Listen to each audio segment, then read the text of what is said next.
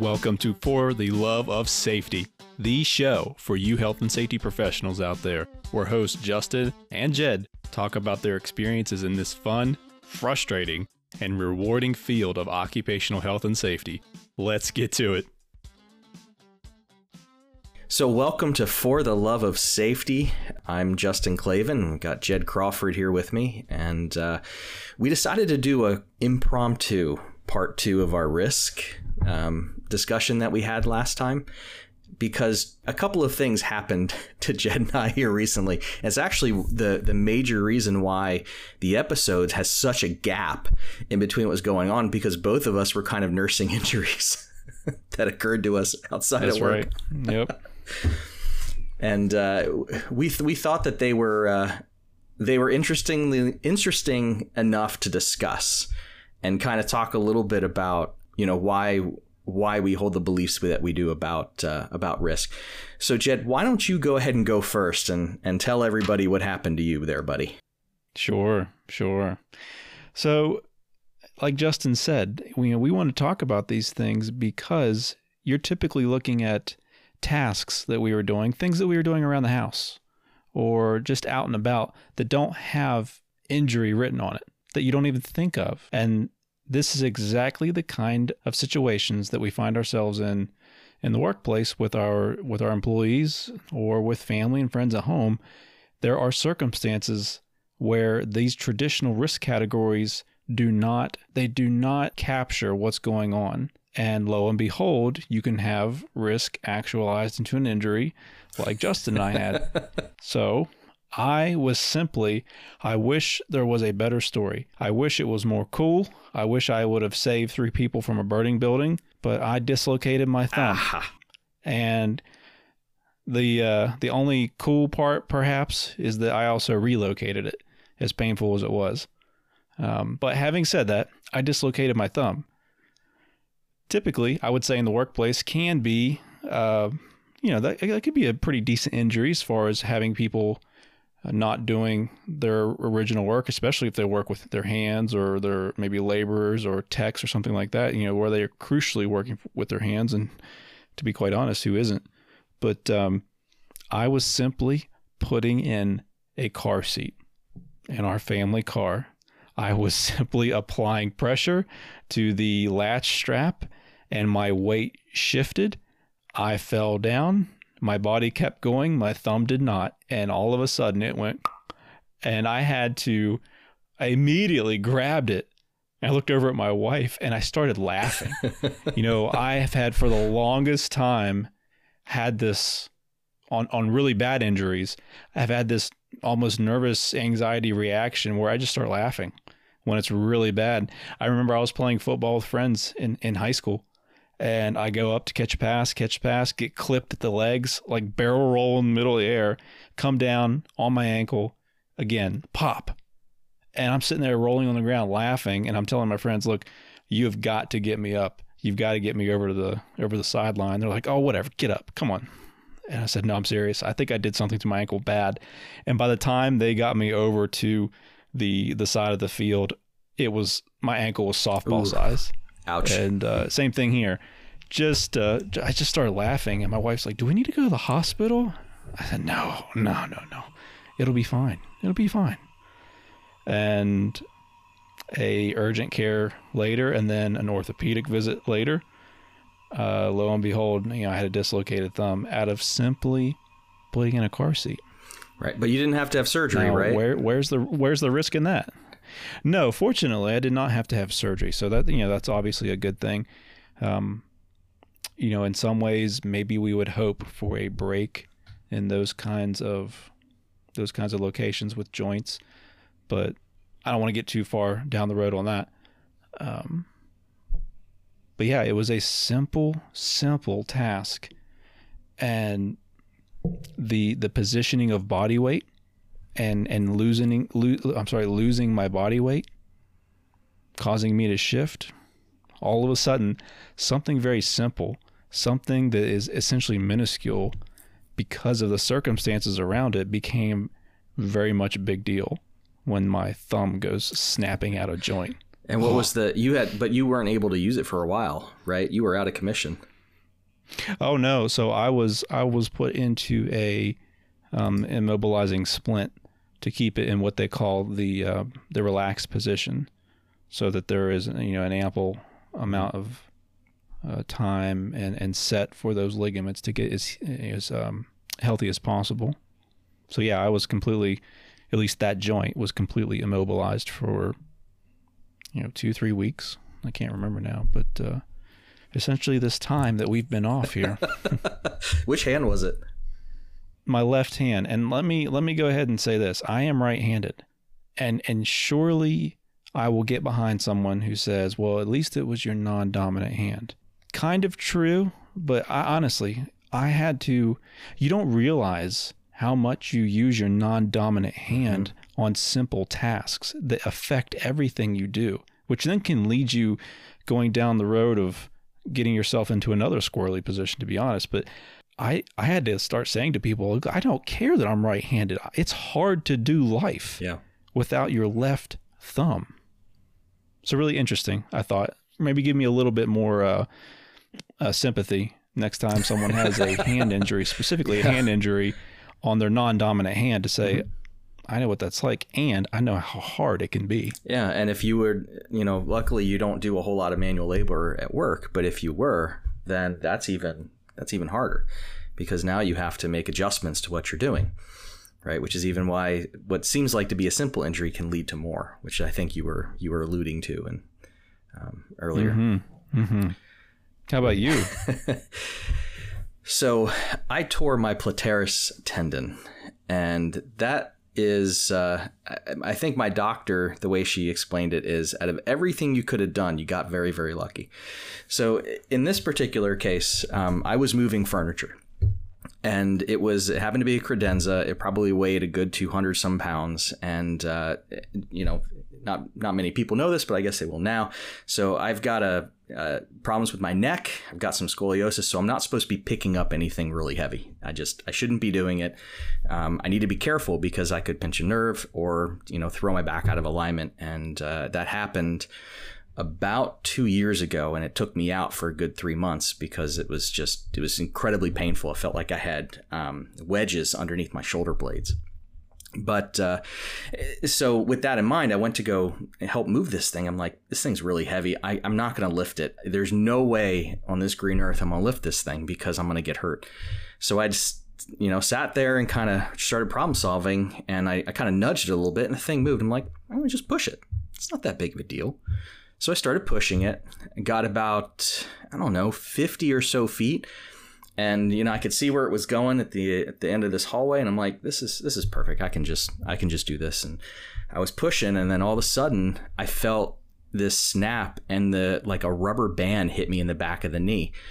And I knew no one's around me. I knew no one was there. And the first thing I did was freak out because I thought that I tore one of the bigger calf muscles, because it was down in my calf. Yeah. And the first thing I did is I started to move my foot because, I was thinking calf, I was thinking Achilles tendon, that it did something. But I was able to move my foot just fine, up and down, left, right. So I knew that whatever I did, it wasn't completely torn. And it was okay. But then the pain began and the swelling began, and it felt like I had a ball on the back of my knee. And I honestly thought that I had tore a muscle, and this was at like 8:00 at night. So, what do? I elevate my leg, I ice my leg, and I wait. I just sit there and wait until the morning to try to get a hold of a doctor. And I did, and got a hold of an orthopedist. They sent me down to an urgent care, and the urgent care checked me out, put me on crutches, and said, look, just stay off of it. It doesn't need emergency surgery because I can feel your muscle still there. You have a crap ton of swelling. You're in a lot of pain, but we don't think that it's anything that needs to be operated on today. So after the urgent care, I was able to go see the orthopedist there a couple days later. And the orthopedist looked at me and said, I can't really tell what you did. Let's go get an x-ray and see if there's anything broken. She thought I might have broken my leg. So the x-rays came back negative, and she said, all right, I can't tell exactly what you tore. The pain, where you have pain, it worries me a little bit because, if you did tear part of that muscle, I'm worried about a blood clot. But let's go ahead and order an MRI and let's just look for blood clots. Let's see exactly what you did, and then we'll be able to do targeted physical therapy. She said no surgery for a calf injury unless it was completely severed. And she's like, it's not completely severed because I can still feel your muscle. But she was really worried about the level of inflammation that was there too. So before I left, though, she said, the treatment for injury like this, regardless of what it is going to be, keeping the muscle still, dealing with the inflammation, dealing with the pain, and then doing PT. So in order to keep the muscle still, she said, I'm going to put you in a boot. She said that way, as you can go about your business, you won't be on crutches. You can put your weight on it, okay, and it'll help you heal. So she put this massive boot on me and then sent me on my way. Said, make the MRI appointment, and after the appointment, we'll meet. So I call and try to make an MRI appointment, and it's not. They can't get me in for like a week and a half. So I was in this boot for that period of time, and it's kind of hobbling around trying to learn how to walk in it. And it's kind of funny because it's got like it's not flat. It's kind of rounded. So you're almost rocking when you walk. And there's a few times where I almost face planted because I wasn't used to how it was operating. But the swelling was the worst part. And, trying to go to work and do all that stuff was hard because when your foot's down, that's when it swells. And all the blood was draining down into my ankles. So my ankles were really swollen. Or my ankle, not my ankles, was really swollen. Sleeping was hard, because I sleep on my side in my stomach, and I couldn't do that. I had to sleep on my back with my leg up. So I dealt with that for a good week. Went and got an MRI, which is a story for another time. It was a horrible experience. I never want to get an MRI again. But after that, they said that they would be in touch. I called my doctor and we just kind of waited. The MRI finally came back about a week ago. And then I called my doctor and she couldn't get me in for another week, which happened to be last week that I was able to go see her. And the MRIs were really cool. It showed that my plantaris tendon was partially ruptured, and the swelling that was going on was because that tendon runs in between the two calf muscles that's there, and the sheath that it's in is very inflamed. And so when those muscles contract, they're just squeezing on that, and there's a nerve that runs along there, and it hurts. Treatment wise, I don't need surgery, but she said that she could tell that I had trouble staying still. And that, it was that our job, it's kind of hard to just sit at a desk. So she said, you'll just stay in your boot. It'll heal. It would heal faster if you would just rest. Of course, that's hard for me. So I'm in the boot for a while. And I've had a lot of time to think and to sit and reflect, which is, I think, how this episode kind of came to be, because I'd called you just to see how you were doing. We hadn't recorded in a while because I was injured. You told me about your injury. I'm like, we need to talk about this. I really did do a risk assessment when I got hurt. I was thinking this would be the safest way of moving it. Now, some people were like, were other people helping you? The answer is no, I was moving it by myself. I was pushing it. I guess the easiest way to explain is I was pushing it carefully. I really wasn't doing anything out of the ordinary. And the tendon that I tore is typical for tennis players, I guess. It's from kind of pushing off, which is what I was doing. I was just pushing off and going. Age may have had something to do with it too. The doctor might have mentioned that as well. I'm also not the most fit individual in the world. So that was another risk factor that I didn't consider when I was doing this. I still consider myself younger, but maybe I should have a different mindset. But it's, these two injuries highlighted to me exactly what we were talking about in our last episode, which is risk. And humans are the most riskiest things. You can do everything right, and someone can still get hurt. And it's not because what they're doing is high risk, is because what they're doing has risk, period. And the only way to have zero risk is if humans aren't involved.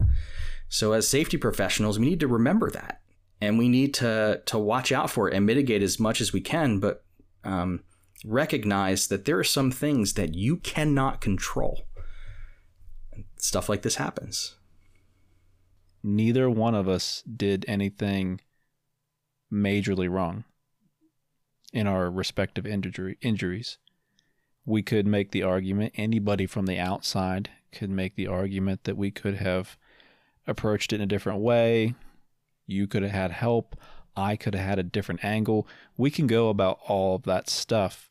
But at the end of the day, we were doing rudimentary things that had maybe not zero, but very low risks associated with them. And yet 2 particularly nasty injuries come out of that. So how do you get a person, maybe not even a person, how do you get a company or an entire EHS department or the managers involved, if we're specifically talking about the workplace now, how do you get them to see that some of this stuff is going to happen because of the human element? I think that's where all this is going to, because the same kind of thing that happened to you and I can and does. We all know it does happen in the workplace. And we certainly don't want to do those things. We don't want to try to check out of our job when those things happen. We'll do whatever we can. But you and I both agree, sometimes these RCAs that are done on really small things are just wastes of time. Some of this stuff is going to happen. But that doesn't mean we should just throw our hands up and just punt it as deep as we can into opposition. We need to do something about that. But for me, that is much more, how do you get the managers involved in all these things to understand that, yeah, this is going to happen? That is an actually very hard question. And I don't think that either of us have quite figured out the whole picture there. What I can say is that, to your point, some of these RCCAs can be a waste of time. However, we need to make sure that we do something to investigate to make sure we're not missing something. And I don't, maybe not have 100 people, but at least look at the injury and look at the circumstances surrounding it, or look at the risk and just double check, make sure, maybe get a peer to say, hey, would you mind taking a look at this? I think I have everything, but I'm not completely sure.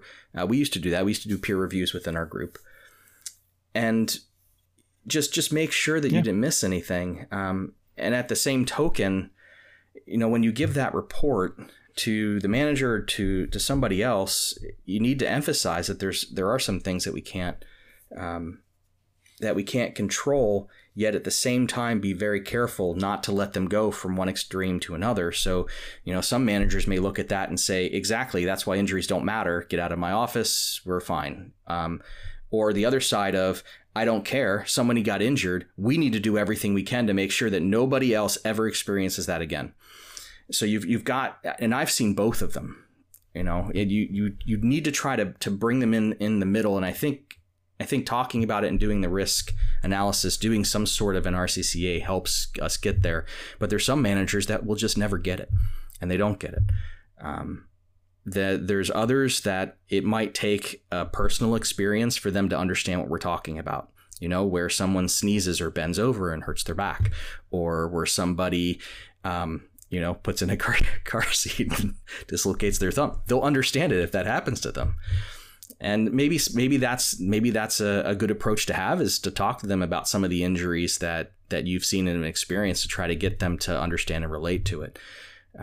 And I like I said, I wish there was a silver bullet or catch-all for this. And it's really dependent on the manager. And sometimes we just can't. We just got to do the best we can. Sure. I will say this, though, and you have said it, I have said it, and we'll continue to talk about this point as this show goes on. And I think as you and I go on in our profession, the value of talking to people about whatever it is the injury might be. Because here's a simple example. Picture pressing down on the release button for a seatbelt. I am now very conscious, at least while since we are using physiology names here, because Justin had to go complete medical on me, my metacarpophalangeal joint, my MCP joint, I am very I'm very cognizant of how my thumb is angled as I'm pressing and putting force onto my joints. While it shouldn't hurt at all, me putting my thumb very naturally in the same position I just had it a few weeks ago, and when an undue amount of force was put on that joint, obviously I had the dislocation. Now I'm that much more aware of a position, something that our traditional risk categories I don't think catch, but I've had that experience. And I want to be very careful about not going to the subjective where it's the experience, because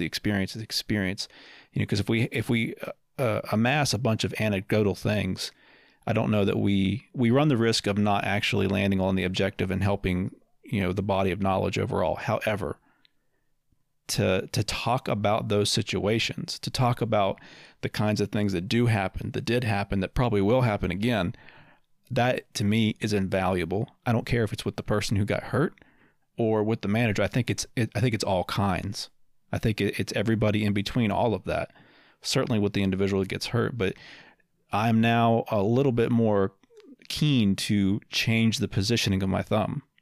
It sounds kind of silly, but you can take that to just about any domain. You can certainly take that to about anything that we do work related, as far as injury producing or injury potentially producing circumstances. So the talking about the individual injuries or circumstances with an individual, a crew, a whole production line, a company, whatever it might be, that to me is invaluable, indispensable. I think it's something that we really need to do and continue to do. And I also completely agree with that. It's one of my friends, and I'm going to take this into a broader sense real quick and kind of step out of safety a little bit and be a little philosophical. One of my friends, one of the things he says anytime that he goes through adversity or anything that's hard, he always says, I take a step back and I think, what can I learn from this? What can I do to make myself better? Mm-hmm. And anytime you get injured, you have these two type of reactions. The first is the same reaction as when you touch something hot when you're little. You get burned and you're not going to touch that again because it hurts. Mm-hmm.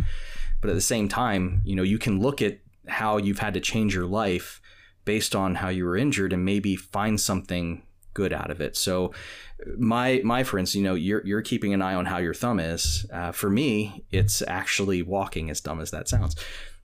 I walk really fast. You've walked with me, Jed. I mean, you've seen Sure. me.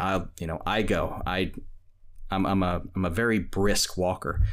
Can't be brisk in a boot. I have had to slow down to a normal pace, I guess what to say. And this weekend I was out with my wife shopping, and she just, she got out of the car and was halfway down the parking lot. She turned around. She goes, I keep forget. Usually I'm having to run to catch up to you because you just get, you walk fast. And I said, yeah, I've had to walk slower.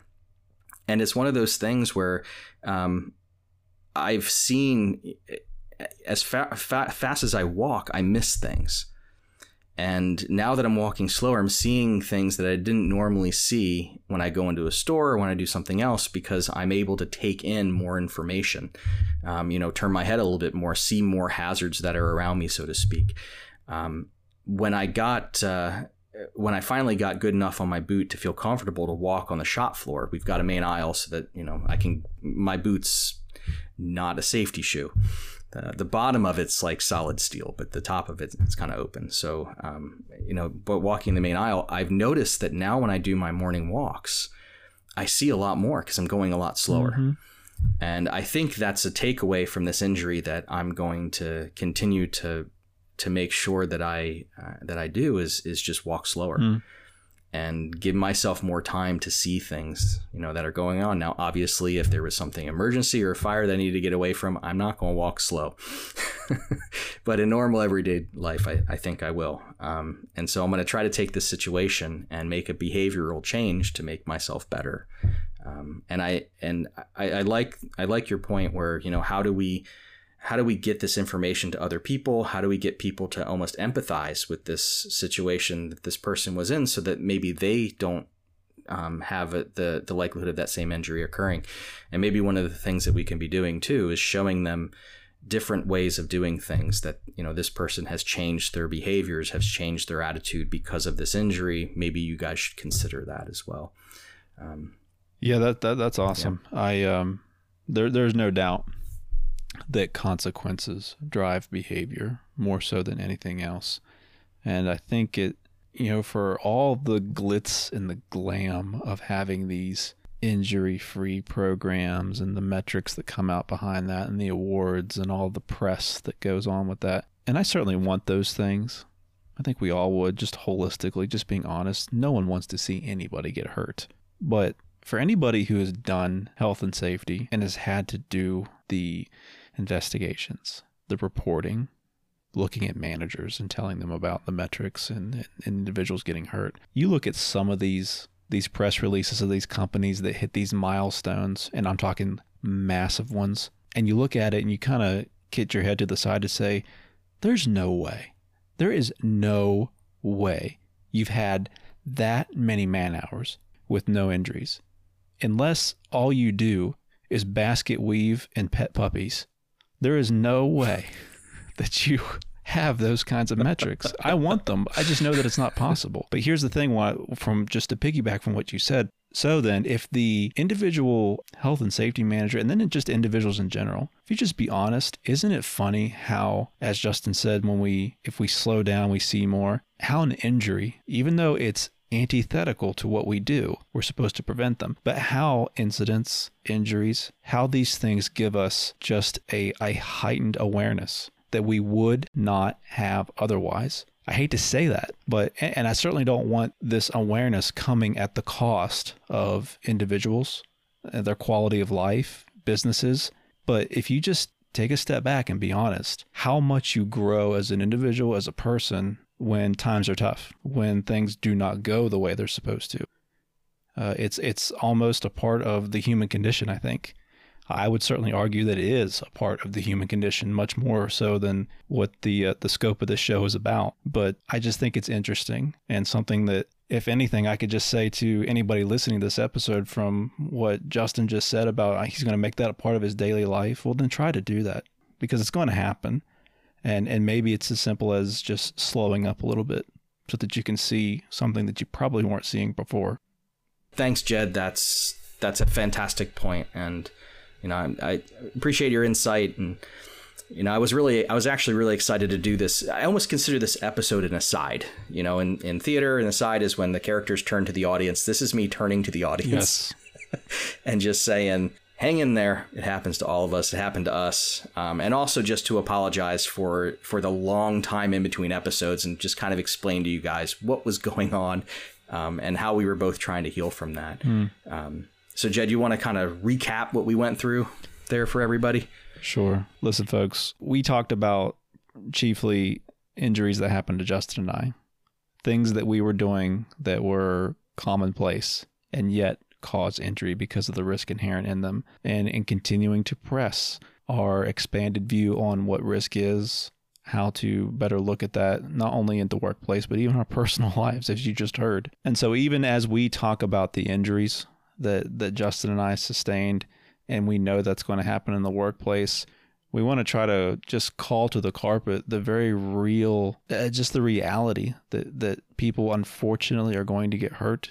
You yourselves, as you listen to this episode, you're going to go through life and something's going to happen, because risk is inherent in everything that we do. But that doesn't mean that when those things happen that we have to shut down and walk away. There is a wealth of knowledge to be gained, even when times are tough, even when we find ourselves weak, injured. It's just as much a time to learn and grow as when the times are good and your programs are functioning the way that you hope they would. So it's a learning experience no matter what. And if anything, Justin and I can say we've been there too. We'll probably be there again. So just if we have one of these little side episodes, just get ready, because one of us got hurt, if not both of us. Yeah, thank you. And honestly, I would love, there's actually something that we talked about earlier, and I would love to hear from everybody. Some of the experiences they had were, how do you convey this information to management?